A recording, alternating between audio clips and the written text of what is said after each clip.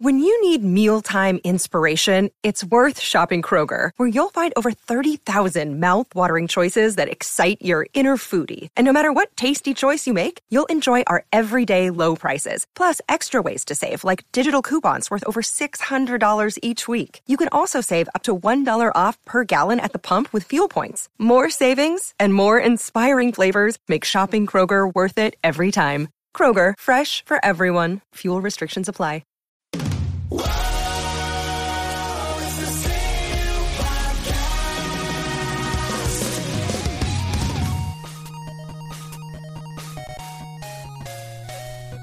Hi, everyone. Welcome to this completely unnecessary podcast for Tuesday, February 11th, 2020. In the middle of winter. You know it's supposed to end in like it's another month it ends. I don't want to do anything that involves math. No math anymore. No math anymore. That's Ian Ferguson on Pat Country. I was right about the Pat math last week. People said on the topic for the Google Stadia. 6 months was May 19th. There it is. So you have to adjust your date to May 19th. Anyway, on the show today, we'll be talking about the release of Not For Resale, a video game store documentary, Double Dragon and Kunio-kun, Brawler Bundle, a Kickstarter that looks interesting, and your Q&A and a Patreon, Paul. Ian, did you have fun this weekend? I went to the zoo yesterday. The good old San Diego Zoo. Yep. We talk about the zoo a lot on here. I went with Vonnie. We've been meeting up with her friend. She's been meeting up with her friend every week on Monday at the zoo.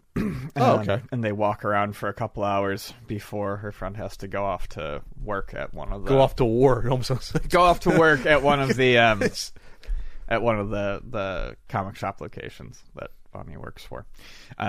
It was good. The past couple times we've been, the animals have been really active. We caught the lion roaring. That's always good. It sounds like a sound effect. It's like, it's like, whoa. It's crazy. We went home and we told Nene about it. And he's like, yeah, I know. Yeah, he's like, I'm aware. I'm aware of that. I know what goes on in the club. We saw the orangutans playing yesterday. That was really cool. They were playing for like 20 minutes. We walked away before they finished. The Tasmanian devils were active. Oh, man, they weren't last time I went. The elephants were playing with their new toys. That was great. What new toys did it? Just like a hanging thing. You know, there's always new hanging things there for the elephants to keep them engaged, to get their hay or their oats or their peanuts or their whatever the hell they're eating out of there. They eat oats? I don't know. Probably not. Probably hay. And then the last time we went, there was the two pygmy hippos were having a standoff. Yeah. They had pygmy hippos? Yeah. I thought they had the big hippos. Yeah, there's pygmy hippos there. The copies. Yeah. Oh, those are the pygmies technically? No. Where are the pygmy ones at? You know what? I'm really bad at directions. Okay. I've been to the zoo like... You don't know where it is still? 150 times, and I can't get around there. I used to have season passes to Disneyland, and I don't know my way around Disneyland. Okay. I'm horrible with directions. Okay. But there are pygmy hippos, and they're adorable, but they were very, very cross with each other. They were pissed at each other? Oh, they were not happy. Yeah. And you saw the snow leopard that they moved into the... Yep, into the... where There's no panda in the Panda Trek area anymore. There's the red panda, which isn't really a panda, but it's a cute, like, raccoon little guy I love. Yeah, the red panda's awesome. It's like my favorite thing. It's not there half the time, though. But they have the snow leopard there, which is cute and cuddly, and is not related... It's not really a leopard. It's not related to the other leopards. Yeah, it's just another cat. Just another cute cat. You can tell it's not really a leopard because the face is, like, shorter and, like, smaller, like, rounder than a regular leopard. But they're adorable. Why can't I own a leopard, Ian?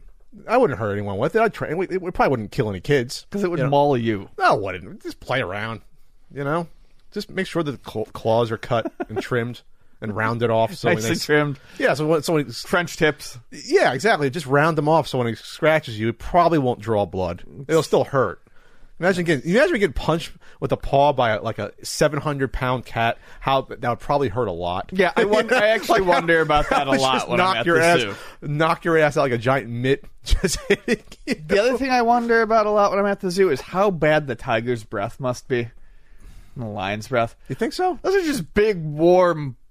But they're eating just meat. They're not eating like candy. Yeah, I don't know. They don't have gum disease. Cats, do they? Probably. Some house cats get gum disease, but they don't eat healthy. Cats as healthy. You got to watch out. Dry food's no good for indoor cats. Tip out there. It's not good long term out there. But what was I going to say? Real quick, we got enamel pins for sale. We sure do. And the limited T-shirt at ultimatenintendo.com. Still saw them there. We got a couple. We got you put up the you put up the end of the old My Man shirt. The My Man shirts are up there My too. Man. We got 11 of the My Mans left on the site. Only small and mediums left out there. So if you're in borderline medium large, yeah, you got to cut back. You got to trim down to fit into that medium. No pressure, but that's all we got left for that. Did you watch the Academy Awards? I didn't. I never do. I'm not a movie person. I in theory, I love movies. In theory? In practice, I do not have the attention span for movies most of the time. When I watch them at home, I usually end up getting up and walking around and pacing back and forth behind my couch as I'm watching them. So The Irishman is not for you then? No, probably not. You have to split that into 3 viewings, maybe. I'd like to watch it, but split into 3 viewings. There's ways. I think there's online. There's actually a cutoff point. Someone put together a guide. This is where you stop the movie. Oh, really? Watching it in thirds. There's actually like 3 parts to the movie, kind of. So you could do that. But no, I was, I didn't watch it, but it seemed like it was kind of a mess of a show. I only watched the last 45 minutes. I thought it was okay. But it seemed like the right movie won this year, from what I've heard. Parasite, which I wanted to see. I haven't seen it yet. And it's the first time a foreign language film won Best Picture. Excellent. And obviously, it'd be funny if it won that, but not Best Foreign Language Picture. That'd be funny. But no, obviously it won both. But they've been nominated before, I believe, especially now since they do 9 or 10 Best Picture nominations the past 5-6 years. But this is the first time. I've heard it's incredible that it mixes all these different genres. It's really good. And I'll check it out.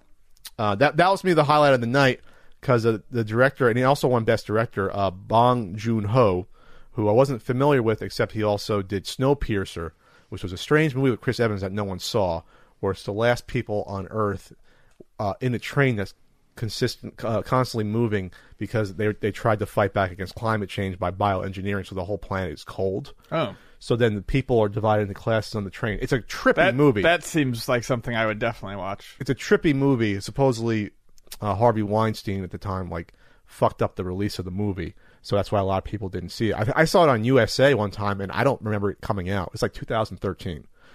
There. So he's done, and he did that giant pig movie that came out a few years ago. Was it Okja?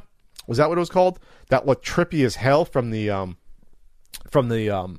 previews. So all of his movies has some sort of social commentary baked in. So right. Okja's about I think it's about over commercialization, consumerism, and mistreating animals.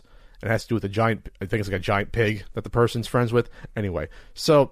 This sounds it's not a giant pig. It's like a giant creature that looks like a pig dog. Oh, yes, I see it. Like from the Neverending Story. That's what it looks like. It does. It looks like it's the thing from Neverending Story got big.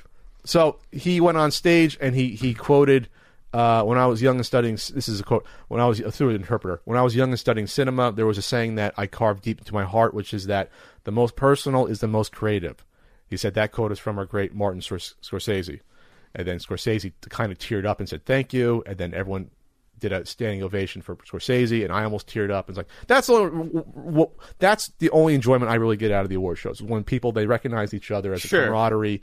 Then he thanked Tarantino for highlighting some of his films. Tarantino was also nominated. And that was the weird moment because he literally grew up watching Scorsese films and studied them in school. And now I'm nominated against him and I beat him. I can't imagine that feeling, what that would be. Sure, that's got to be crazy.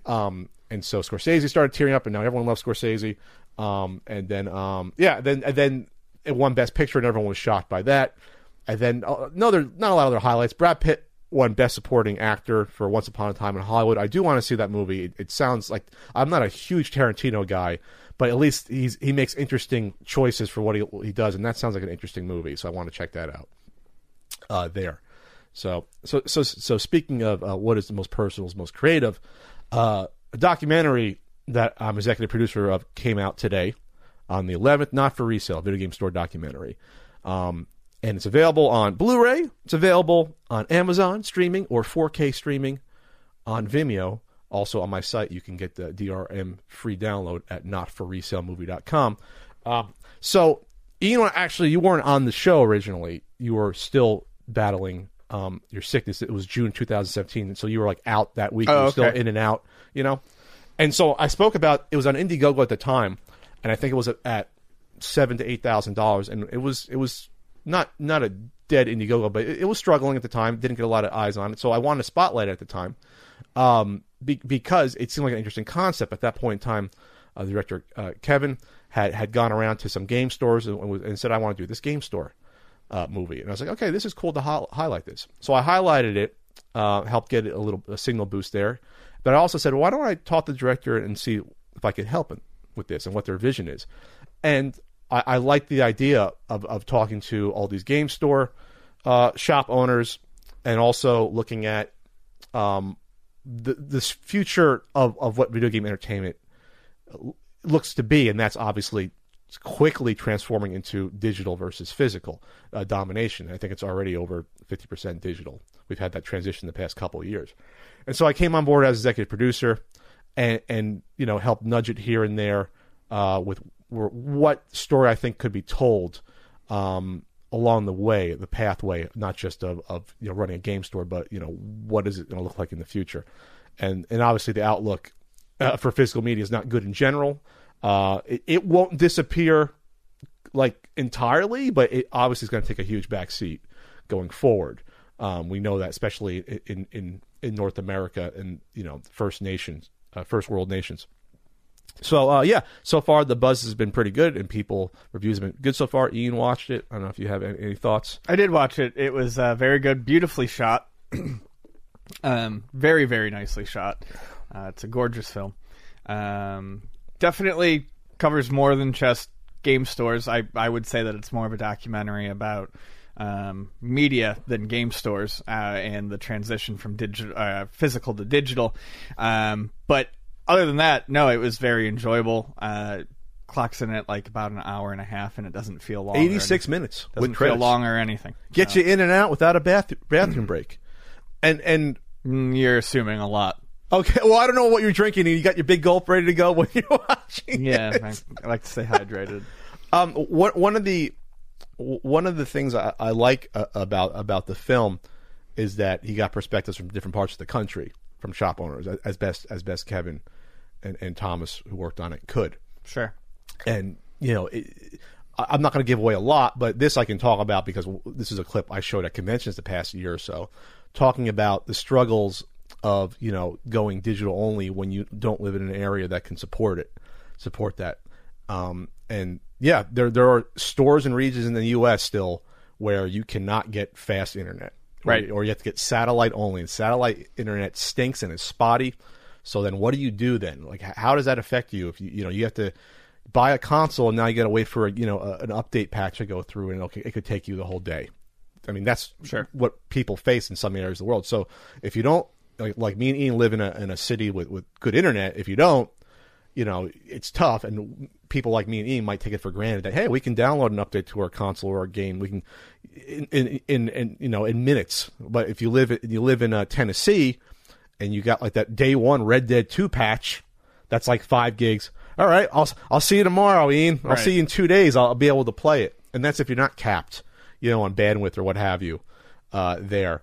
And and the film goes to the Library of Congress to talk about like what's the future of preservation of this entertainment medium look like when there's no physical media, because that's an issue. Goes to the National Video Game Museum in Frisco, Texas, run by good old Joe Santulli, who shows up in the film. And there's a segment at Portland Retro Gaming Expo as well, which talks to people about physical versus digital. Ian has a little cameo. Ian forgot he was in it. He didn't know he was going to be in it. Yeah, I didn't know. So I got this. So Ian's not bought off with this review. He didn't know. No, in fact, I showed up and I just said, "Fuck that guy." You're like, what? What is that Ian guy on screen? Fuck him. And so I hope everyone enjoys it. There'll probably be some reviews coming out from some publications or websites this week about it. It was a lot of hard work by the crew. Kevin James, Thomas Chalifer did a great job on it, and give him kudos. Go follow. It's on Twitter. The account is GameStore Doc. Is the Twitter account. GameStore Doc is a Twitter account. They were running. There was a YouTuber, JP Switchmania, was running a giveaway. Maybe I'll do a giveaway next week. I didn't think about that. I'll do a giveaway of a Blu-ray next week. Come back next week when I have a chance to think about it. We'll do that. I'll give you a physical giveaway. Whoa. And yes, it is available on physical and digital, because that'd be kind of weird if it wasn't available on physical as well. A documentary dealing with physical media there. Oh, did you like Neil Crockett from Game Zone? Yeah. In Massachusetts? Wasn't he a nice character? Neil was interesting. He was a good one. Cute dog. Very cute dog. Did any of it ring true to you in terms of like the interactions with people and certain, I remember buying that game when I was 5 and now I see it again. Oh, I mean, no offense. A lot of it was like work. Because it's just because you've dealt with it. Because I've dealt with it. So you're okay. Yeah, and that's not a bad thing. But if you want, I mean, I could almost phrase it that way. If you want more of what I've talked about on the podcast and stuff like that, there's more of it in that documentary. It's all stuff that I'm aware of. It's all stuff that I've had. Some of these experiences of working in a game store, owning a game store are going to absolutely be universal. And the nostalgia trips and things like that are definitely... Because there's certain things that customers experience when they come into a game store versus shopping for clothes, absolutely. Obviously. So, yes, I mean, all of it rang true. Okay. I liked his GamePro ad that he did. Oh, yeah. I like that, too. And the original commercial they found, the local commercial. I can't imagine... I'm trying to remember in the late 90s... somewhat of a segue. In the late 90s, when I first started getting into game collecting again, besides FuncoLand was like the main source, because there were so many of them for used games. And Electronic Boutique in the mall did carry some used games. They did. But I'm trying to think. In my area, I was lucky because there was a lot of FuncoLands concentrated in New Jersey population, a lot of malls that have software, et cetera, things like that. But there was still, a couple... mom and pop shops here and there, but they weren't just video games. Almost all of them were movies and music, at least in my area. There was like 3 within probably 25, 30 minutes that did trading. So I remember that, Ian, because even in the early, let's say 92, there was places that I was trading my TurboGrafx games into. Sure. There was a place that it was called UVT in Scotch Plains, New Jersey, not far from Boatcraft Amusement Park. And they would accept trade-ins, but we're talking early 90s. But they would just look at a game like, no, we can't take this. We have too many of them. If there was too common. That was the way it went. And my cousins traded in games too, all the way back then in the early 90s. So I don't know if you would count that as it's not really a used game store. It's more like a media buy and trade place. But that's what they morphed into. Obviously, probably by the late 90s, you probably had them start to pop up more, mid to late 90s. I know Digital Press was around since easily the late 90s. It's probably the mid 90s. Digital Press. So, I just thought about that, like the evolution, and I guess those first store owners really had to see the need for the business, which Neil and a couple others in the documentary talk about how they started. It's like, oh, we're just selling games in my shed in the backyard. People are coming over until the cops say that you can't do that. It's not legal to do that. So I guess that's how it all started. It's not that old of a quote unquote, I guess, cottage industry, buying and selling used games. The more I think about it, it's like 25 years old, at least at a storefront. All right. Anything else to add? Any other final thoughts? No. How's my hair in it? Pretty good? Yeah. One of the weaker aspects. Yeah. No, I don't disagree. I was so tired when I did the interview in my room. I was awfully shaggy too. My beard was way long. I liked how you for the shot you were like hovering over, you were like above and second level when you did your talk.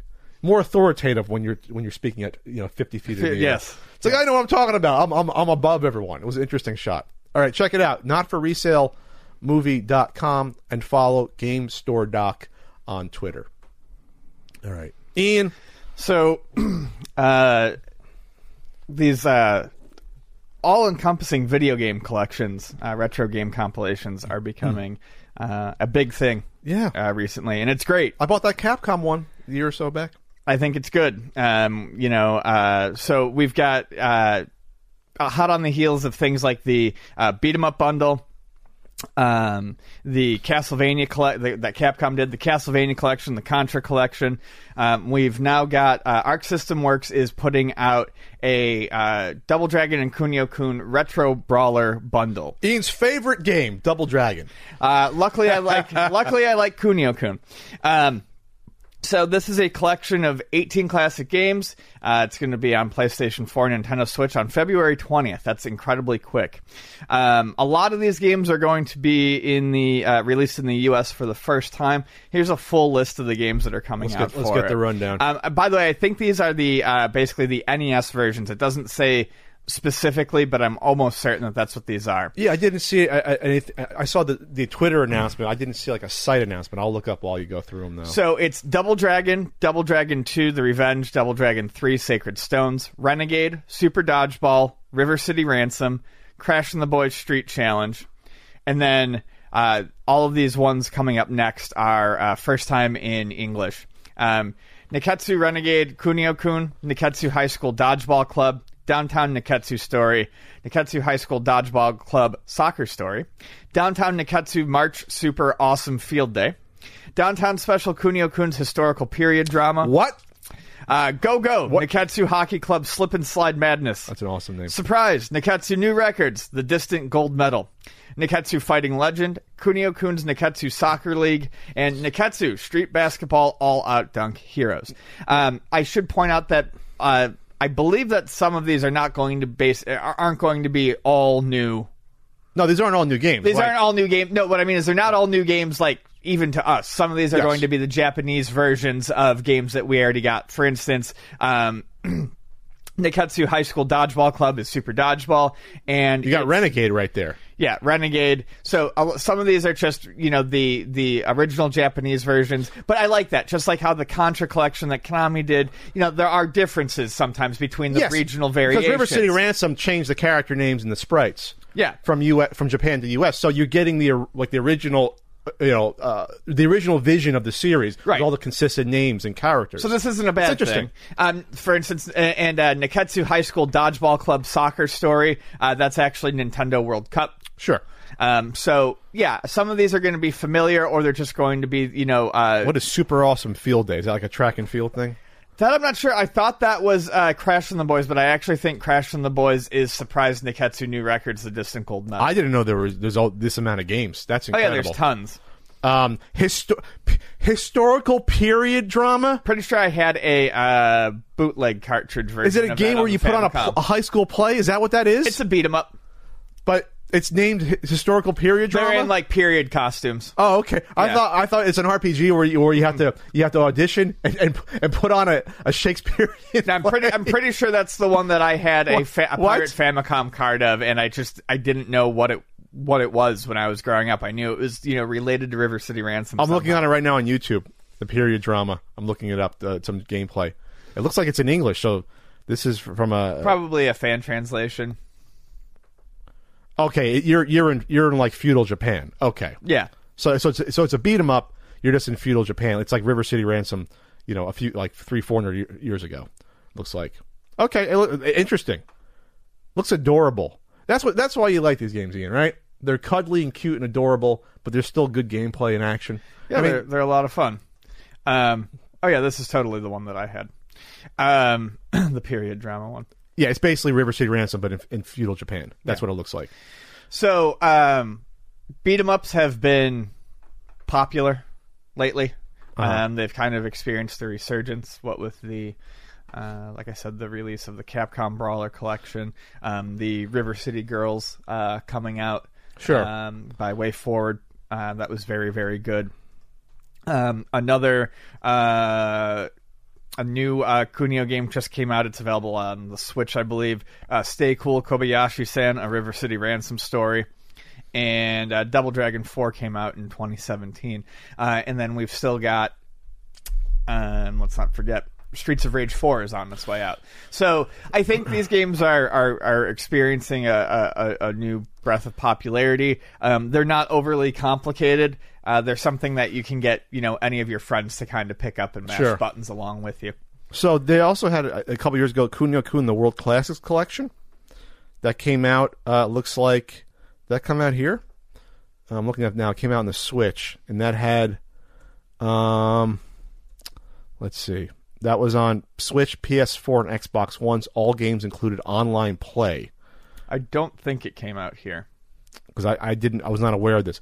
But if these all have online play, I wouldn't see why they wouldn't if this one did. It says in the article they all have online play. Yeah. Oh, we can team up a River City Ransom? Yeah.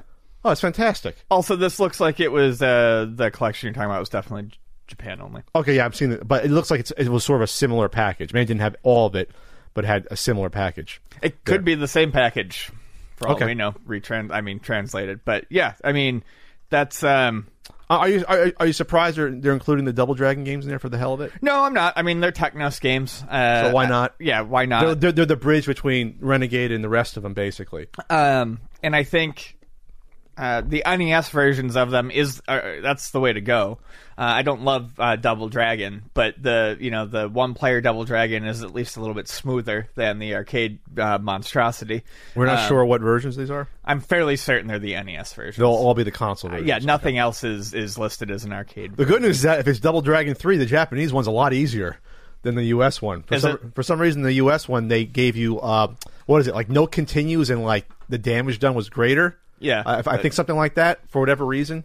That happens a lot with They did that with Ninja Gaiden 3 as well. They made it so much harder in the U.S. version. They also did it with Streets of Rage 3. The U.S. version is way harder than the Japanese version of Bare Knuckle. Were that much hardcore? Like, I don't understand. Like, Ninja Gaiden 3 is so difficult to play. It's funny, too, because people always, say that, they dumb down games when they bring them from Japan. And they have in some instances, like RPGs and whatnot. But in other instances, like these beat-em-ups, they ratchet the difficulty up. And I don't know if it was just to meet the idea of the market at the time, rental market, keep people buying them or keep people playing them so they don't go through them so quick. But yeah, that's definitely something I'm glad is no longer a thing. Sure.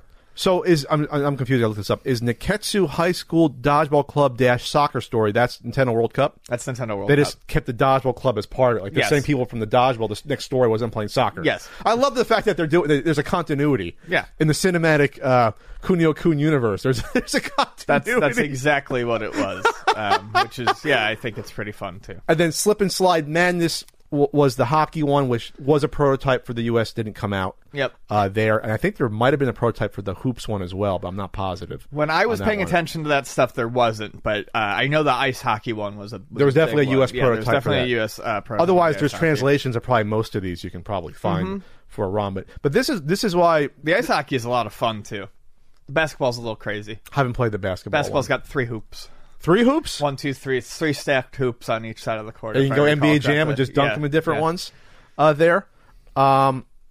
This is good, obviously, for preservation and getting the games back out there. But if this is a good price, what do you think the value will be on this? I'm going to guess that they're probably going to release this at $19.99. $20? I'm in at $20. That's a good spot for almost 20 games. It's a lot more games overall, like in terms of numbers, but like I said, some of these will be the same. Like the Super Dodgeball will be mostly the same. The Renegade will be mostly the same. The River City Ransom and the Crash and the Boys will be mostly the same.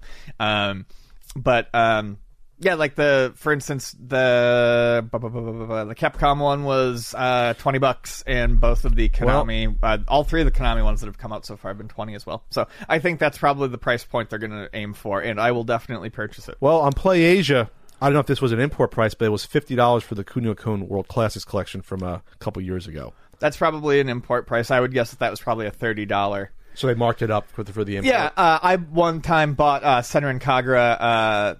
The Peach Ball, the pinball one, the big boobs pinball, and it looks like it has the same exact titles. It looks like the same. It had 18 My guess titles. is it's literally just a translation of it. It's just a translation of those back into English. Okay. Taking why didn't we get it a year and a half ago? Like why? Well, we're getting it now.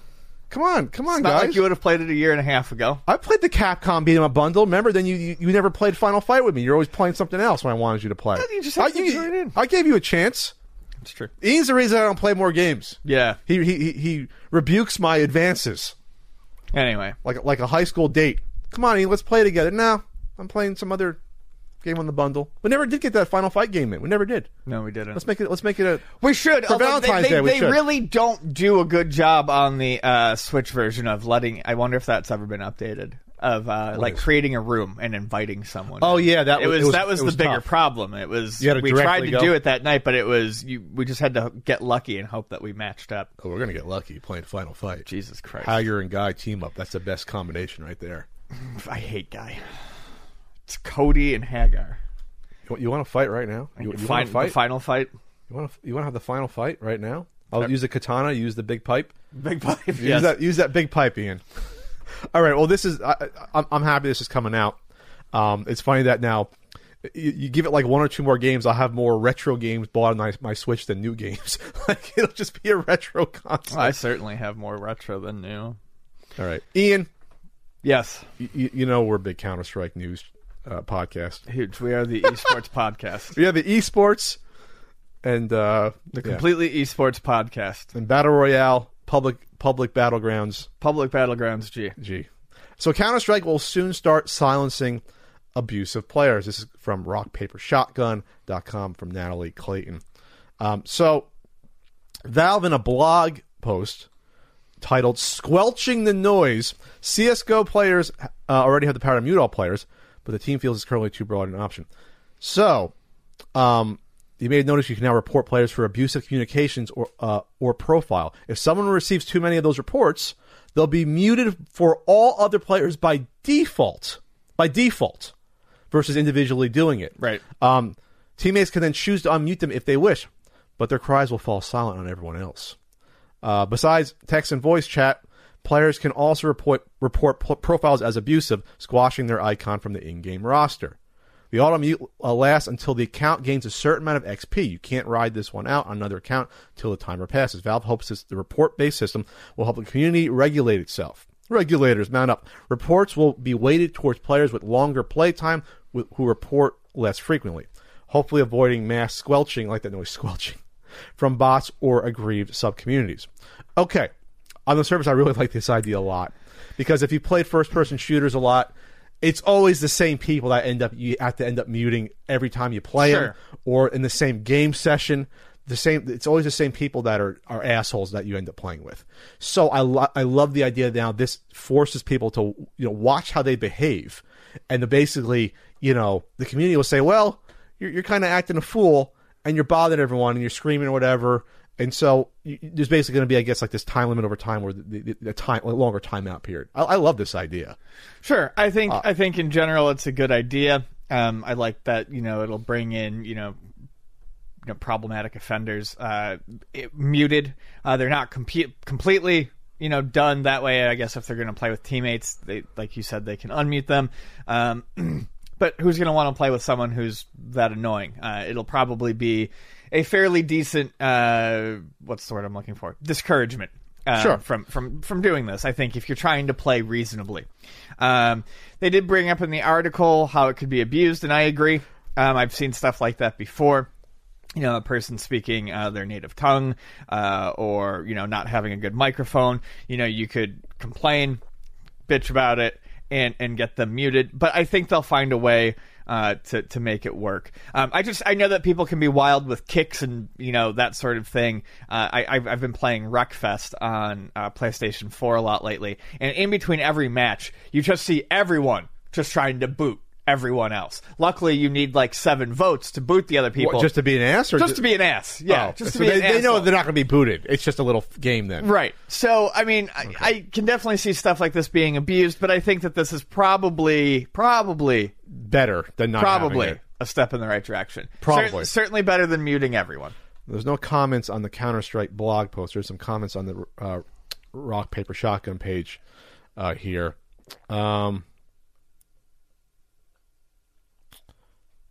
The one comment says, I'm tired of how every game wants to be a community because that drives engagement and ongoing revenue streams, but none of the developers think they have any responsibility for moderating their communities or even realize that it may be an issue that concerns them. That's a good point. So it's like, if you really want to build a nice, happy community, you have to have some sort of moderation. Yeah, you can't just throw the word community around. It doesn't mean anything without some sort of organization. And you have no right to free speech to go into a game and be an asshole and yell and scream. There's no First Amendment rights when it comes to that. That's not how it works. What was the story? I think I brought you up that there was some... I don't know, but it sounded freaking idiotic. Some streamer or YouTuber that got muted from a fucking game or even got banned from it, ended up trying to sue over it, and it was thrown out of court. I wish I had that in front of me right now. How do people not realize that something like this is technically private? Like, it's private. And plus when you play a game, you also you sign on to terms of service. Yeah. As well. You're basically signing away to say that I abide by the rules of the game developers want. Yeah. That's what happens when you play every single modern game. So, sorry. It's not the government coming down and saying you can't print a newspaper article. You know, my rights. Anyway, so I just think it's great. I wish back in my Unreal Tournament days that they had something like this. Sure. But there really wasn't. That was more for when, but that was the weird transition point when it went from like, people in the late 90s, early 2000s, not everyone had a microphone yet. Sure, you know, a lot of so still it was people just like typing a lot. chatting. But then once you started getting into teams and clans and hearing people talk, because, you know, it's like, you know, press to speak in the game, you can hear it. Right. You know, sometimes it'd be someone a little rowdy, but, you know, it is what it is. Not everyone can, you know, keep their composure in the heat of battle, or there's just people that just want to be dicks online. So, or show their dick online. Some people like to do that too. Wave it around, and I see it on my Twitter feed, fortunately. Anyway, Ian, all right, anything else The to funny add? thing is that could be a couple of people. That could be a lot of people now, you know, but... That's not even specific. Yeah, I mean, I thought it was specific. I was like, no, it's not not. specific as it should have been, I guess. Then my mom ends up seeing it to me and texts me about it. I'm like, okay, now it's really weird. Now you crossed the line. Jesus Christ. Okay, moving on. Ian, have you looked at your wireless bill lately? Yeah. You're probably paying a little too much. Mm-hmm. It's 2020. This isn't the late 90s with pagers. It's a cell phone era, baby. Network coverage is better than ever, no matter your wireless provider. So why pay more for the same service? That's where Mint Mobile comes in. They can cut your bill down to just $15 a month for the same premium coverage. I know what you're thinking out there. It's too good to be true, Pat. But these guys know what they're doing. The old wireless bill pays for expensive retail stores and overhead. That's why Mint Mobile reimagined how you buy wireless and made it all online, passing the savings directly onto you, Pat. Right to you. Right to me. Mint Mobile makes it easy to cut your wireless bill down to just $15 a month. Every plan comes with unlimited nationwide talk and text, plus crazy fast, super crazy fast, 4G LTE. Use your own phone with any Mint Mobile plan and keep your same phone number along with all your existing contacts. And if you're not 100% satisfied, 100% satisfied, Mint Mobile has you covered with their 7-day money-back guarantee. It's simple. All you need is your own unlocked GCM phone. They'll mail you the SIM card. You put it in your phone. You get the app. You're up and running. Real quick, like 15 minutes, you're up and running. And you can keep your old number. It's fantastic. I use it. To get your new wireless plan for just $15 a month and get the plan shipped to your door for free, go to mintmobile.com/CUpodcast. That's mintmobile.com/CUpodcast. Cut your wireless bill to $15 a month. Come on, people. At mintmobile.com/CUpodcast. Ian, you old battle axe, you, Ian. Battle Axe! There was a Kickstarter with 15 days ago. It's going to need a little bit of help. It's probably going to reach its goal. But we're going to give it a little boost, a little booster seat. It's called Battle Axe, a pixel art arcade adventure. A sumptuous, I love that word, a sumptuous pixel art arcade adventure being developed for the Nintendo Switch, PS4, Xbox One, PC, Mac, and Linux. Linux getting back in there. I never saw that in a while. It's 1995 again. All right, Mac and Linux versions. So I'm excited about this. This looks really good. So this is... the art is being done by, and I believe the Kickstarter in general, is being done by Henk Nieborg. Hopefully I got the name right. And they've done art for a lot of games. Lionheart, Misadventures of Flink, The Adventures of Lomax, Shantae, Risky's Revenge, Contra 4, wow. Shakedown Hawaii, and most recently Xenocrisis. Those are all... What's Shakedown Hawaii? It's like a, kind of like a sprite-based... kind of like a GTA, but look at it. I swear we talked about it on here. Yeah, but it's gorgeous looking. Okay. And most recently, it's a top-down old GTA 1 or 2 style. Yeah, Okay. but there's a heavier focus on like business management and stuff. In there Oh, too, we I never believe. talked about this. This looks incredible. Yeah. Shakedown Hawaii. That came out a few years ago. And Xenocrisis, which I've been playing a lot of lately, which is a multi-directional shooter. It got a release on the Sega Genesis. It's freaking gorgeous. Mm-hmm. So this guy's art is just incredible. And Battle Axe is looking to be like a gauntlet. It's a common. Well, the more I looked at it, I was More like, like you know a what? Gauntlet Legends. Dungeon Explorer too. Yes. The more I looked at it, so it's an overhead melee combat game where you go around and you're killing orcs and creatures, and you're getting power ups, and you're constantly moving like Gauntlet. Yeah, every character has a melee attack and a projectile attack. You're destroying enemy generators and things like that. Very Gauntlet influence. Yeah. And yeah, it looks like a lot of fun. And unlike, more like Dungeon Explorer, like a Gauntlet Legends, the levels are big. They're far more explorable than, say, the original Gauntlet. Smaller screens of Gauntlet. So it looks fantastic. It's at 42,324 out of 51,654. It has 15 days to go. I have a feeling it'll make it. I really hope it does. It's going to have 3 selectable characters. Yeah, it's got Rooney, the surly pirate who carries a deadly cannon, which can be used not only to launch cannonballs at distant enemies, but also wield it as a weapon. Faye, a skilled fighter who wields 2 blades. And then you have Iola, which is like the wizard. Aged mage who has history with the sorceress Etheldred, which is the villain of the game, the villainess of the game. So you have 3 different characters with different pros and cons of what they do, and as well as their ability. So like I said, it's very Gauntlet influence, especially with the items. You can get the food, you can get the potions, you get the scrolls, you get the coins, which is like treasure in Gauntlet. To me, I love the fact that on the first look, when I first look at this game, it looks like it can be an arcade game from like 92. When I first just look at it, like, oh, that could have been an arcade game. The way the style is. Sure, the style is great. I mean, it's I would say even a little bit nicer than that. It reminds me a lot of the graphics that Square would mess around with in the PlayStation era.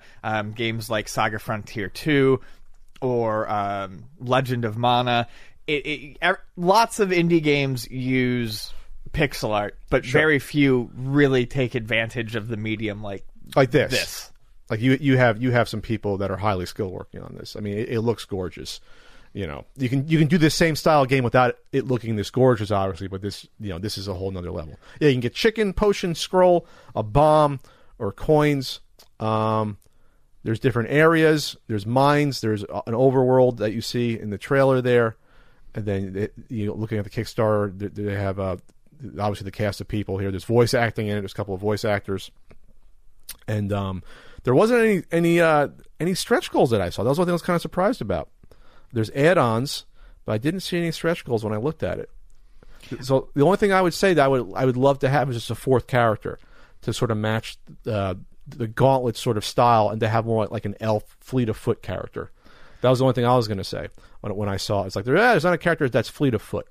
You have Rooney's like the warrior in Gauntlet, who's strong and a little bit slow. You have the wizard who is weak and slow, like he was in the original game, and you have Faye, who's like the average character who was the Valkyrie in Gauntlet. But there's no like elf type character. Sure. And maybe that was a balance thing. Maybe they figured that you're not running around as quickly like in Gauntlet that you can get away. So sure, and you might not need it. But I just think also there's a lot of work going into these sprites and stuff. Oh, like that too. Sure. So. But that was the only thing is if you really want to do the Gauntlet sort of homage that you put an elf character in.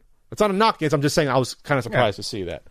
Who would you probably use, Ian? Would you want the average sort of all-around character, or would you want the wizard? I'd probably mess with all of them. Probably mess with all of them? Yeah. You want to team up? I like the wizard. The wizard looks fun. I like his beard. Yeah, it's a good beard. I thought Ian's going to look in like 20 years. He's going to have that long beard and the flowing back hair. Yeah. Not back hair. The hair that flows back. Maybe there's flowing back hair. Maybe there's flowing back hair. I don't know what Iolo does. I don't know if he grooms, he manscapes, he wizardscapes. I don't know. There. All right, well, check it out. Give it a boost there. And again, this is on every platform imaginable, including Mac and Linux. You can get the Switch version. Will this be physical? Was that in the bottom? Oh, there? We should also mention the. We didn't mention the soundtrack, which is a huge thing. The soundtrack is being done by Manami Matsumae, who did the soundtracks for games like Mega Man 1 and 2, Final Fight. Okay, I'm in. Final Fight, Magic Sword, Area 88, Mercs, Magic Sword, Dynasty Wars. Yeah, so you got me. I'm in. Yeah, Shovel Knight. Yeah, so this is gonna look good that. And sound good. You got me. How does this not have more backers? I'm just surprised, maybe because this style of gaming is not in vogue right now. But this is one of the nicest looking Kickstarters on its surface for a game I've seen in a while. Like I said, we don't cover a lot of these, and we have the option to there. All right, let's go, Ian. Let's check it out. Final Fight music. That's this stuff. Great soundtrack. Yes.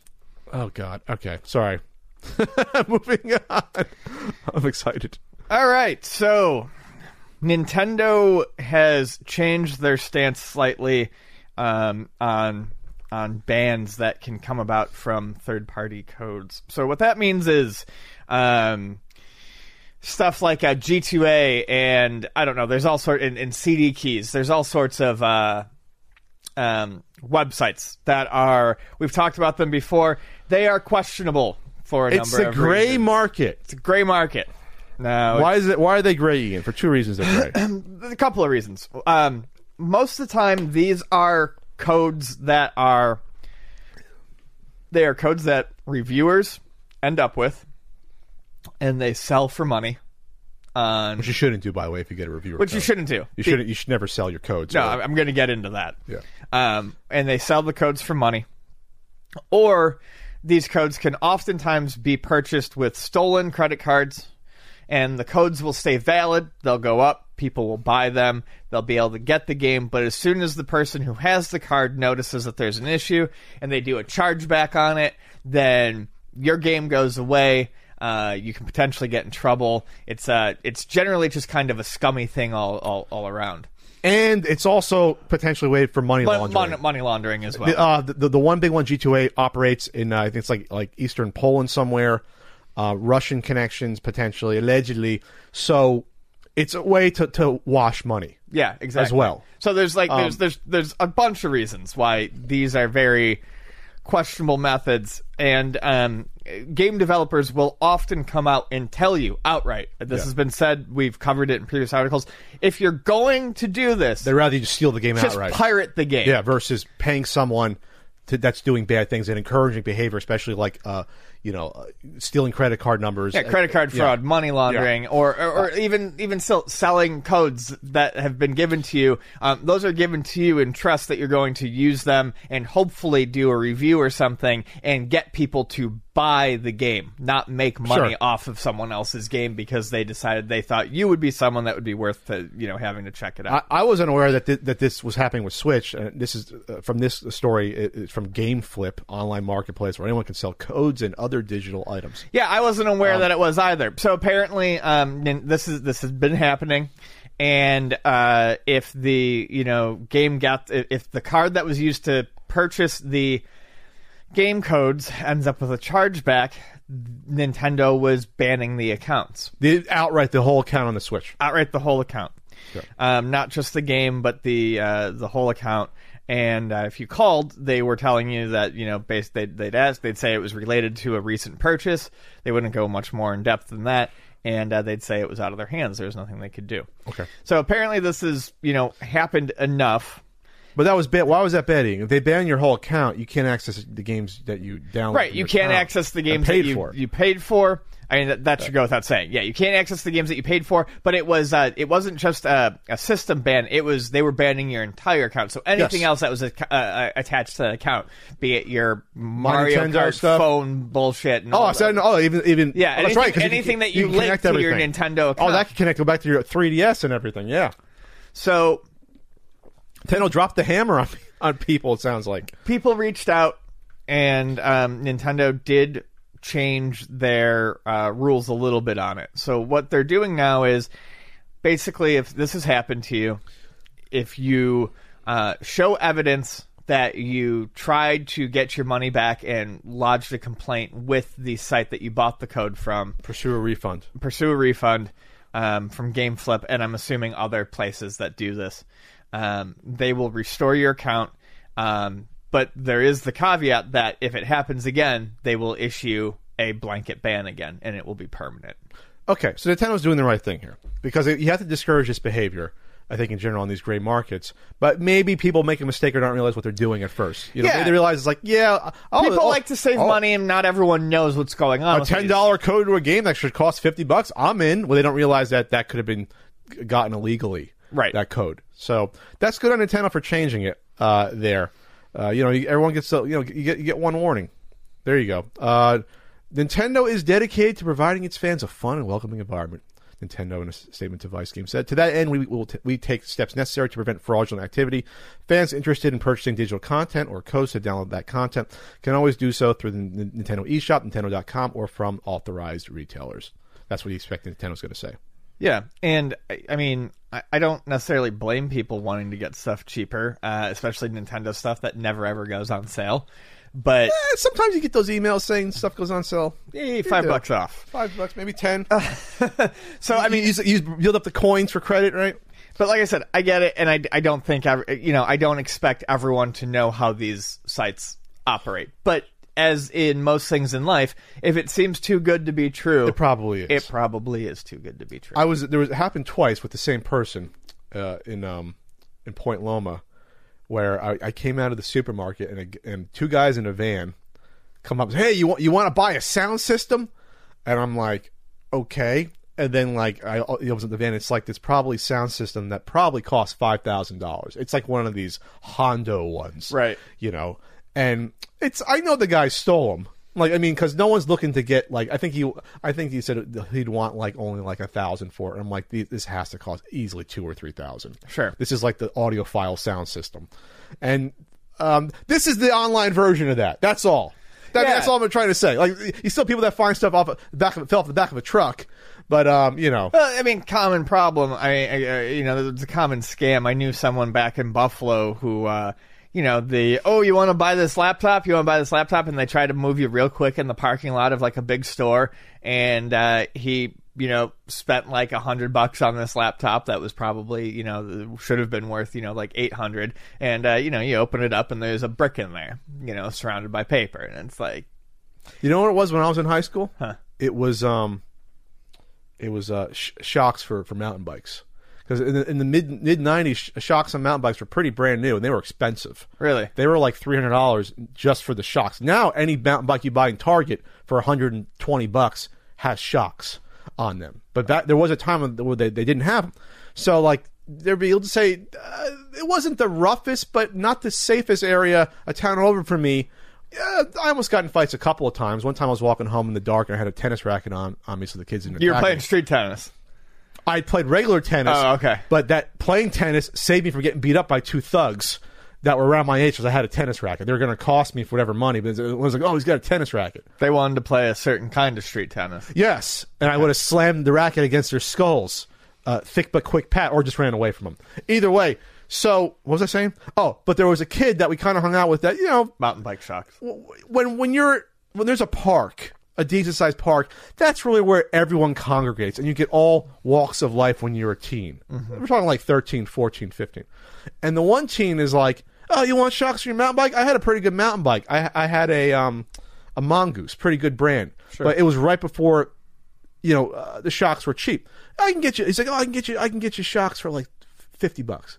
I'm thinking, how is he going to do that when they cost like $250 for that front fork shot lip? Like, you got to rip them off a bike. So that was happening. So it's always been happening. People have been ripping off items. I never told you that story about the tennis racket almost got beat up. No. I didn't get into a lot of fights as a kid. I only got into like a handful. But I learned how to navigate around them the older I got. That's the whole point. You navigate around them. Yeah, I didn't get into any fights in high school. I got into fights in middle school. I think the last real heavy fist fight I got into was 8th grade, so like 14. Yeah, that would be the last one. That would have been about the same for me. At 13 years old, 12 years old.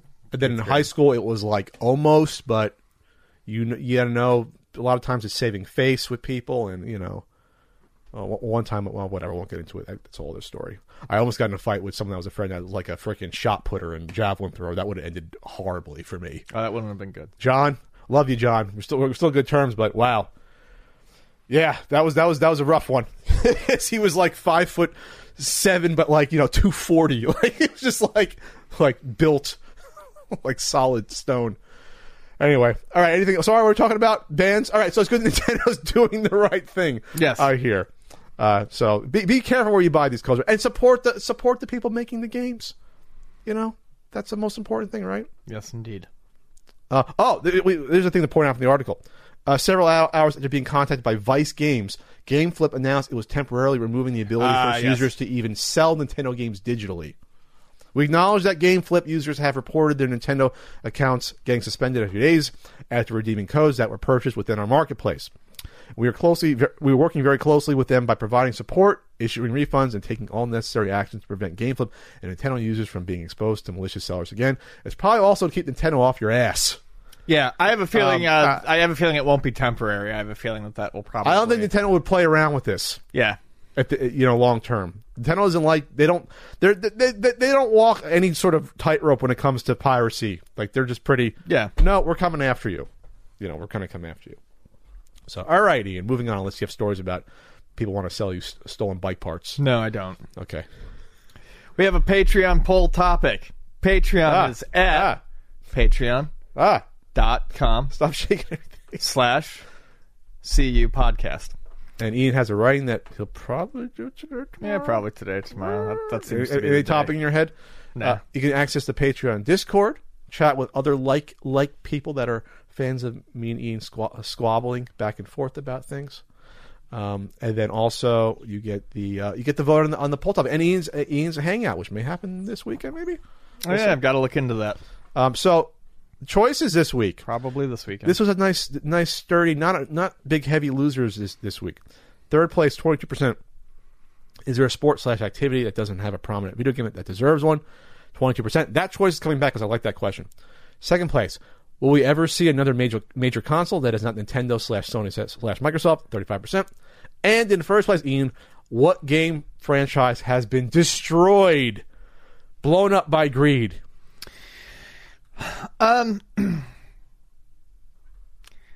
Man, well, I don't know that I have a specific, but the desire to make sure certain game franchises have a yearly release has really done a number on a lot of franchises. Call of Duty is definitely one that the Call of Duty every year they just cycle from regular to modern to Black Ops. Right. Again. Now they've got 2 development teams working at all times, so there's always a 2-year development lead. But people say that it has gotten worse since some of the since some of the Modern Warfare series, because they're obviously just pumping them out. You've ended up with some extreme duds like Call of Duty Ghosts, which no one liked. That game was $5 used in no time flat. There was the Infinite Warfare, the Advanced Warfare. There was the space one. The one with Kevin Spacey. That one too bad. There was the space one. Yeah, there was the one. Oh, the space one looked horrible. There was the space one, and then there was the one with the Kevin Spacey one with the fucking robots type of the things. Robot suits.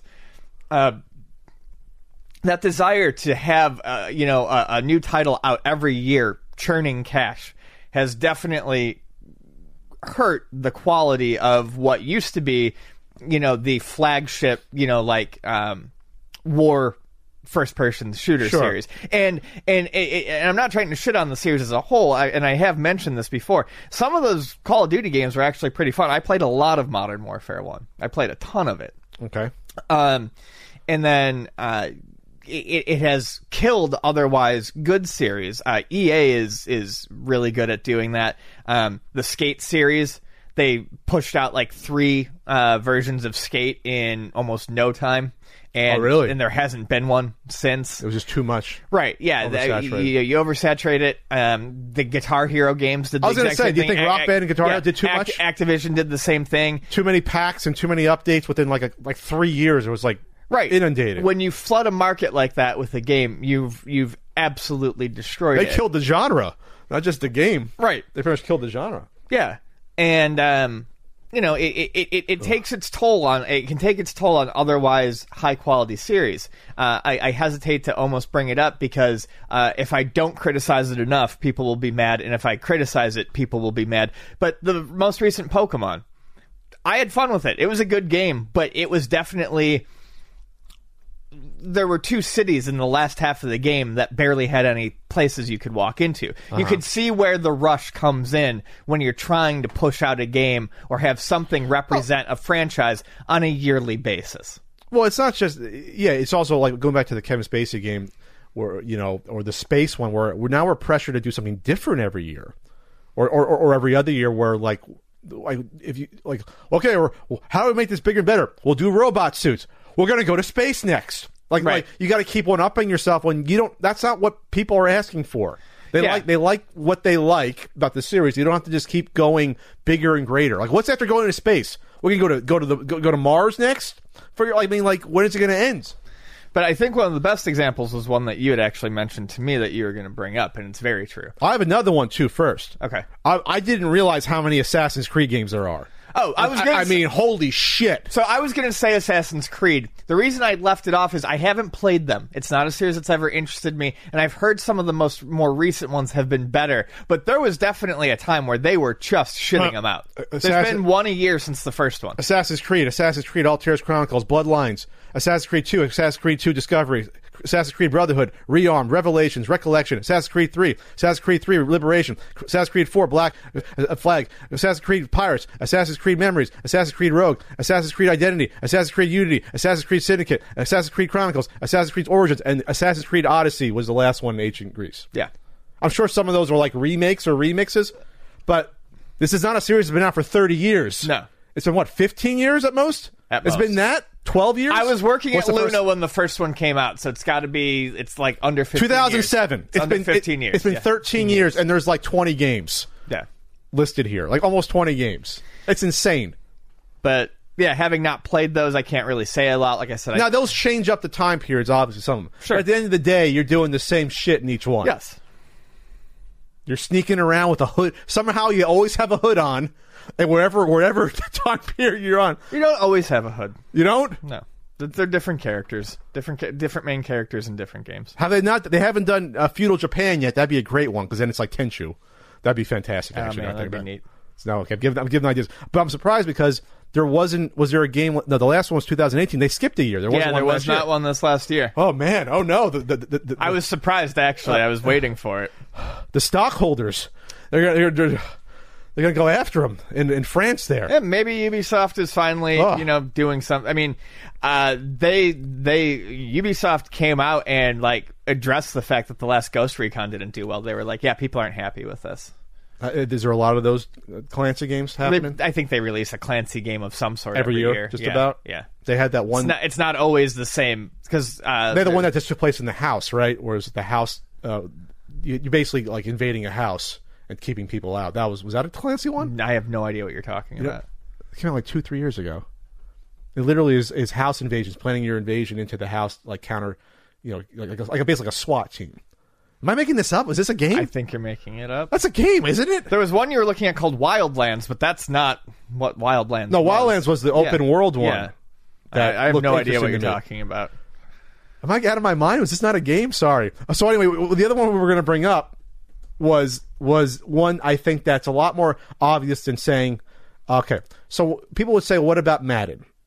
I would argue that those games, a yearly release makes more sense for a Madden game because the rosters change a lot for the most part, especially in football. You get a lot of shifts. So you have to change the announcing up. In terms of the graphic style, yeah, maybe you don't need one every year, but I think a football game is justification. But what I do not think is a justification is a wrestling game. And the WE games now are like EA games, sports games, where they got to come out every year. And this has been a huge issue also because the complexity of gameplay in a wrestling game is so finicky and hard to pin down that it's not like a football game where year to year you know what the gameplay is to expect. When you revamp a wrestling game, you can potentially screw up the gameplay so easily that the whole series is out of whack. Yeah, when you do a yearly game for a sport, whether it's football or because I disagree a little bit with you on the football thing. Okay, I think the argument has been made plainly for a long time that it could all be done with roster updates, a yearly update. Okay. I mean, you want your sports games to look the best, to act the best, but you still don't. I don't think you need to do a yearly one for that. You could do every couple of years. You do every couple of years for an engine, revamp. But they always tend to throw in some new novelty thing. A lot of times it doesn't stick around. Sure.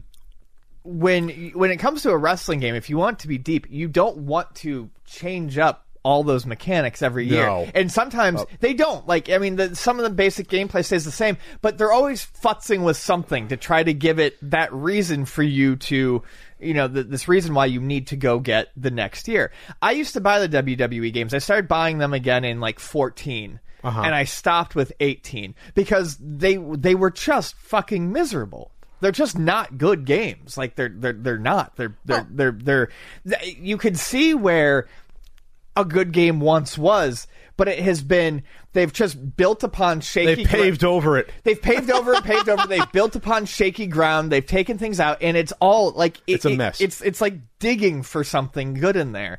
In this past year, the WWE 2K20 was all over the news sites for having we talked about insane. it. Yeah, we talked about it, insane glitches and things like that. Because they try to start from scratch with that, they didn't have enough time to do it.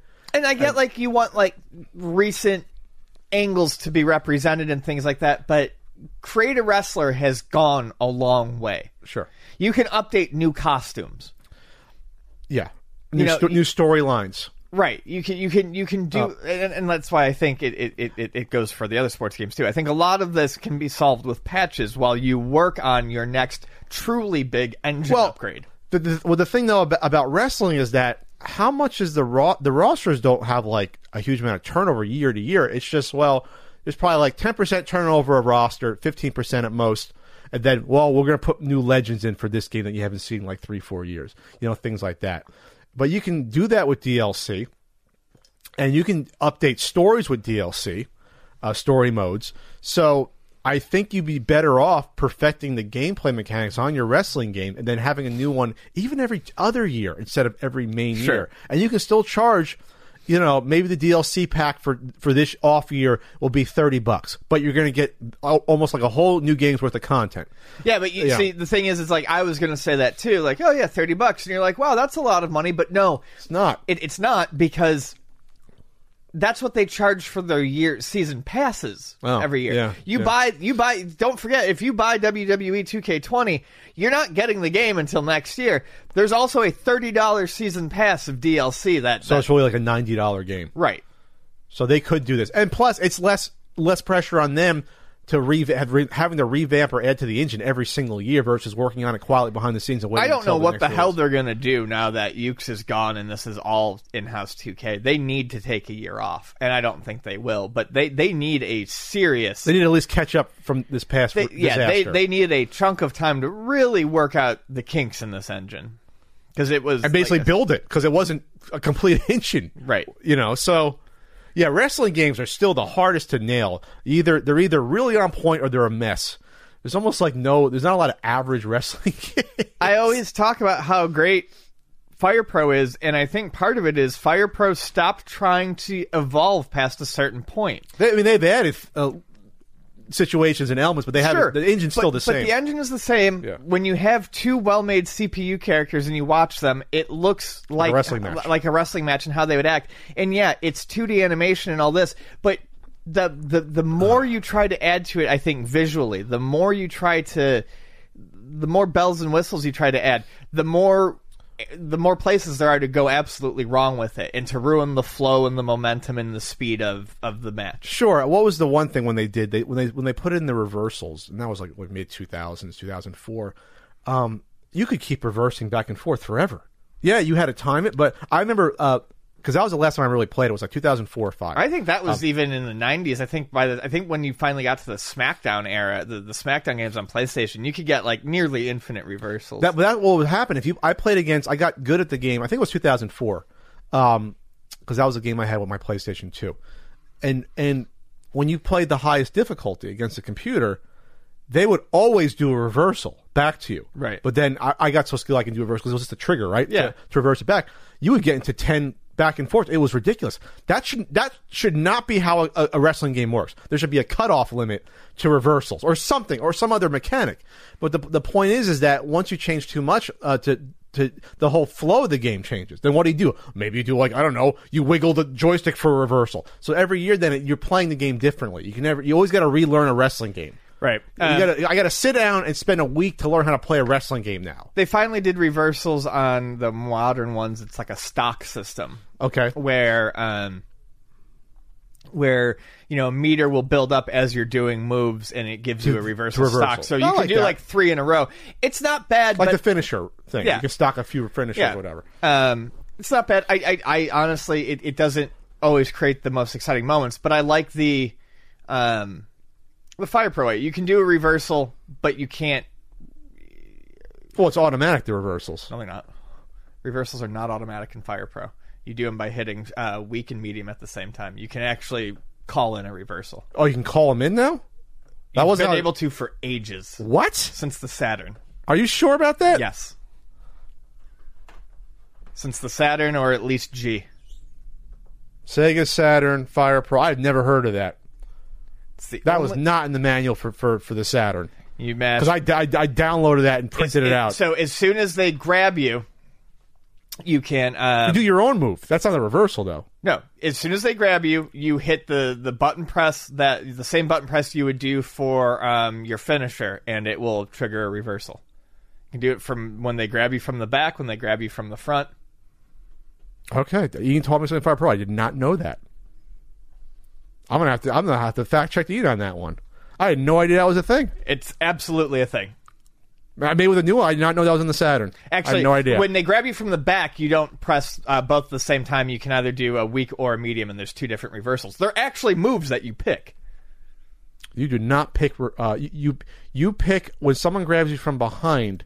You could ever since D, you can pick them, but even going as far back as G, you can tap in a reversal. You can do like a standing switch. You can actually do a reversal. All right, I got. Maybe we're getting our semantics crossed about this, because you can always do a move when someone grabs you. To me, that's not a reversal. No, when someone grabs you from behind. I'm talking about when someone institutes a move first. That's what I'm talking about. Yes. Like someone goes to do a suplex, and then I reverse the suplex. That's automatic in the game. It's not always automatic. Okay. All right, I did not know that. We have our first Fire Pro feud. Yeah, it is not always automatic. You're telling me then if I do a suplex on you, and I do the suplex up, you can then reverse it with a button press. When you go to lock it in. You can do it then. Not when you pull me up, but when you go to lock it in. Yes, you can increase your chance of getting the reversal. You can increase the chance of getting it. I had never heard of it before. Yeah. Fire Pro. Okay. So when I play I'll be better prepared then. Yes. This is a Fire Pro controversy. I guarantee you that was not in the Sega Saturn manual, because I printed that fucker out on 40 pages so I could get the translation back in like 98. I did that. All right. Anything else? How do we get off this tangent? Here. I don't know. They're saying here in Fire Pro Wrestling World that it's automatic, but what? Is it? What? I'm looking more. What? Now, the thing is, you can hold the B button that you got up for a pin. Maybe you confused it with that. You can hold the button to get a submission. Well, from the back, when they grab you from the back, there's definitely different reversals. Yes, but you're doing a move directly. You're doing a move. You select the move then. Okay. Maybe that's where we're getting our lines crossed. But maybe once a move is instituted, you cannot control the reversal. If I go to pile drive you and try to pick you up and you back body drop me, that's out of your control. That's based upon the system in the game. I'm thinking of grabbing from the back is more what I'm thinking. All right. We'll try to Ian-splain me it. Whatever. Didn't work out. That's okay. I still love you, Ian. Thanks for buying me Fire Pro. That I probably still have to play. You do. All right. Well, I got you back with Fishing Simulator. All right. Which I've played. All right. We have a Q&A. We do. What is it? This is from the Unnecessary Fan, the completely unnecessary account, which is not me, Ian. Shigeru Miyamoto thinks that Nintendo should adapt more of their franchises into movies. What Nintendo franchises would you like to see adapted into movies or Netflix shows? I'm glad he put in or Netflix shows here, because not everything could work as a movie. Ian, what do you think here? Looking at, I'll bring up Nintendo franchises. I'm sorry, not reversals, counters. I'm bringing it up. Are you really bringing this back up? Because I just saw it is. It's holding square, and that goes all the way back. That goes far back, so that's how you can counter when they're running at you. Like if they try to do it. That's not a reversal. That's a counter, and I knew that. Counters. Whatever. I can't believe you're still on that. I pulled it up. Yes, you can hold the button to like hop over the guy. So I'm thinking counters, not reversals. All right. Okay. Thanks, Ian, for jettisoning the topic here. So, Ian, what Nintendo franchises would you like to see? As movies? Or Netflix. I like that he put or Netflix. That opens up everything there. You know, it's not one that I play a lot of. As a matter of fact, I'm not like a huge fan of it, but I think Pikmin would make for really good like animated shorts. I think like Pixar animated short stuff. Yeah, I think like the style, the look of the characters. I think you could do like claymation or something like that. I think it would be really, really fun to see that done in animated shorts or little movies like that. All little color guys have all different personalities or whatever. Yeah, okay. I think that would be one that would be very interesting. I also think the world that Metroid exists in could be interesting with the space police and stuff like that. Now, would that be a better movie or like a limited series? I think that would probably be a better series, like a Boba Fett type of. Yeah, limited I think series. that would be a better series, not a movie. Because then you can get into her backstory more. Basically, it's Boba Fett. Samus is kind of like Boba Fett, silent bounty hunter. You know what you don't know anything about him or her. You know, so yeah, you need time to pull back the layers. Right. So yeah, it'll probably. I still got to watch Mandalorian. There isn't enough on Disney Plus for me to buy yet. There isn't. No, besides Mandalorian, what am I going to watch? Sorry. So Watch DuckTales. That'd be like a good 6 to 8 episode series somewhere. Yeah, I think. But I think those are the two that come to mind the most for me. Obviously, I think a lot of people want to see Zelda. Zelda's a rough one because Zelda. I still don't think that would make a good movie or even TV series. You'd have to go Lord of the Rings if it was a movie. It'd have to be like a 3-hour movie. It can't be like an hour and a half. Super Mario Brothers works for movies to me. That's an hour and a half movie. Sure. For kids. That's fine. That works. I did not like the cartoons when I was a kid for some reason. I watched it and I was like, they're kind of shallow even for 10-year-old Pat. I didn't like them that much. Legend of Zelda, I think you could probably do, well, they're going to do the Lord of the Rings Amazon show, which is, they're pumping so much money into that, so we'll see. You could do an hour-long show. I think Zelda would just be an epic movie. It'd be like a 2.5 to 3 hour movie. I think you have to do it like that. I think once you have to give... Because it's one large story, breaking it up would kind of be weird for Zelda, at least for me, Legend of Zelda. I think once you give Link a voice, it gets weird. You think it'd be weird? I mean, he's been I wanted the cartoon. Yeah, no one's... Excuse me! No one's going back to the cartoon as something that was particularly great. He's been a silent protagonist for so long that I just don't... Everyone's got a different idea as to what his personality is. He's a noble elf kid. I mean, or elf teen, whatever the hell he is. What do you mean? What? Not something I would want to see. Just because of the voice? Really? Yeah, I don't want to see a character that has not had a personality for years and then have them suddenly give him a personality. It'd be like any elf in Lord of the Rings. It'd be like noble and austere, like save the day. I think that ruins it a bit. It ruins it? Yeah. Okay, I'd always wanted to see like a Lord of the Rings budget Zelda movie. I think it'd be amazing. It would probably cost $300 million, but I don't think it'd make its money back. Or maybe it would. I don't know. I mean, it could look outstanding. Absolutely. Yeah, I'm just telling you that's how it would look. And that's the problem. I think visually, the world is rich enough to absolutely do it, but I just don't see how they would bring him in as a character. So those are the three big ones we hit on. We hit on Metroid being cinematic, probably Legend of Zelda, Super Mario Brothers. They are doing the movie. I think it's is it still 2 years away? Jesus Christ! It's crazy. The fucking theme park opens before the movie comes. They announced that movie 2.5 years ago. I thought. Yeah. It was a while. I know it was a while, but I mean, I know animated movies take time, but God, you got to have a script ready at least by this point. Looking at there's not a huge amount that'd be, I think, both cinematic and be able to appeal to a lot of people. The more I look at some of these games, you couldn't really do Punch Out because I think that's like you're doing Rocky at that point. I don't think enough people would be interested in Kid Icarus. How about a Kirby animated series? That'd be cute. There is a Kirby cartoon. Oh, they did? Yeah, there's a Kirby cartoon. Was it in the U.S.? Mm-hmm. Was it cute? It was cute. It was adorable. Fire Emblem, I think, is probably doable as well. I think that would make a very good limited series. I don't think you would necessarily want to do that as a movie. Fire Emblem games, they have a silent protagonist, but it's different in each game. So you wouldn't care if you heard him. It's literally just a placeholder. So they could just make a new... So it'd be like a serial series. Like one season is one story with these characters. You could, or I mean, you could just create a character to be the main character, since there's tons of characters surrounding them. And there's drama. It's like Game of Thrones-ish a little bit. Yeah, exactly. Multiple houses, politics between all that. Just less nudity and penises in the series, probably. Probably than Game of Thrones. So that would probably work. penises in an NES game. I was thinking about there'd be a way to do an F-Zero game if that would be F-Zero series if that'd be interesting, like Speed Racer. If that would be That could be amusing. I actually thought all the top characters. Yeah, and they are over the top characters. I guess you follow Captain Falcon as the main character, unless you create a new one. I guess it'd be Captain Falcon. You'd follow. We'll settle it in the race, Falcon. I hate to say it, because the characters are over the top and there's natural drama associated with something like racing or sports, I would almost say that it's basically Speed Racer, not F-Zero. That would have a pretty good chance. Yeah, they probably were influenced heavily by Speed Racer. And I love Speed Racer. I never got into the cartoon. It was I love it. Too weird for me as a kid.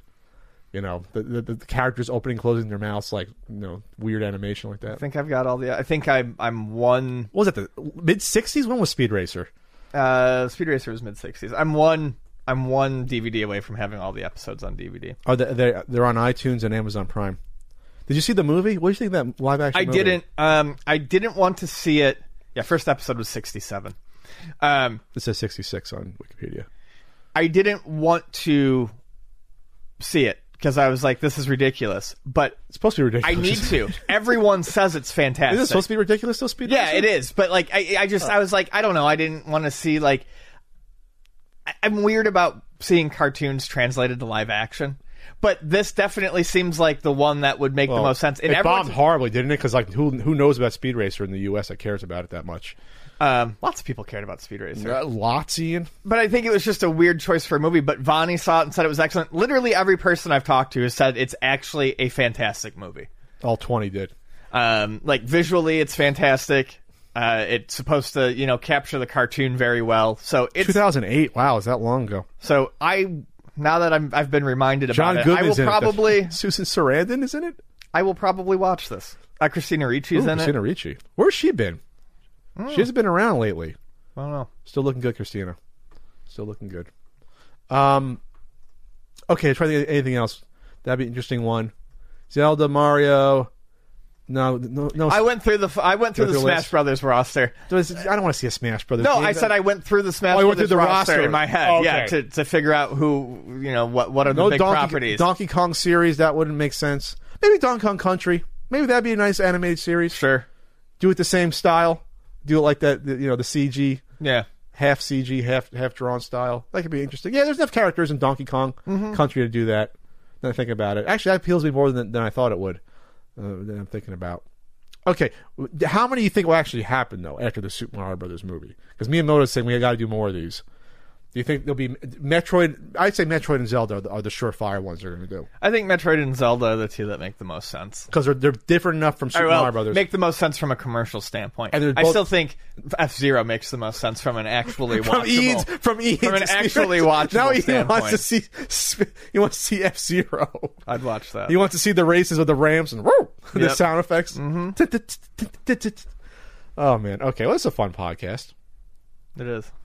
We had our Fire Pro dispute. We're going to be at SoCal Retro Gaming Expo. I think we are. We are. I don't think we're announced yet, but I think I can say we're going to be there. And that's March 23rd and 24th at the SoCal Gaming Expo. Come see us. Come see everyone's pal Norm, the gaming historian. He's announced as well. Oh, excuse me, March 27th and 29th. And then I'm going to be at PAX East in, Jesus Christ, 2.5 weeks already? Oh, my God. That's the 27th. Through the 29th. I'll be there the 20th, 29th, and the 1st of March. We're doing a showing of Not For Resale on that Friday night at 8 o'clock. And then there's another one I can't announce yet, and I'll be at Midwest Gaming Classic. And Midwest Gaming Classic is the week after SoCal, so that is April 3rd, 4th, and 5th in Wisconsin Center, Milwaukee. She's heaven, Wisconsin. All right. So anything else to add in? NotForResaleMovie.com. Check it out. Ian liked the movie. Most people probably like it. It's a nice. It's not too long, except for Ian's bladder, maybe a little bit. Time for lunch. All right, that's Ian.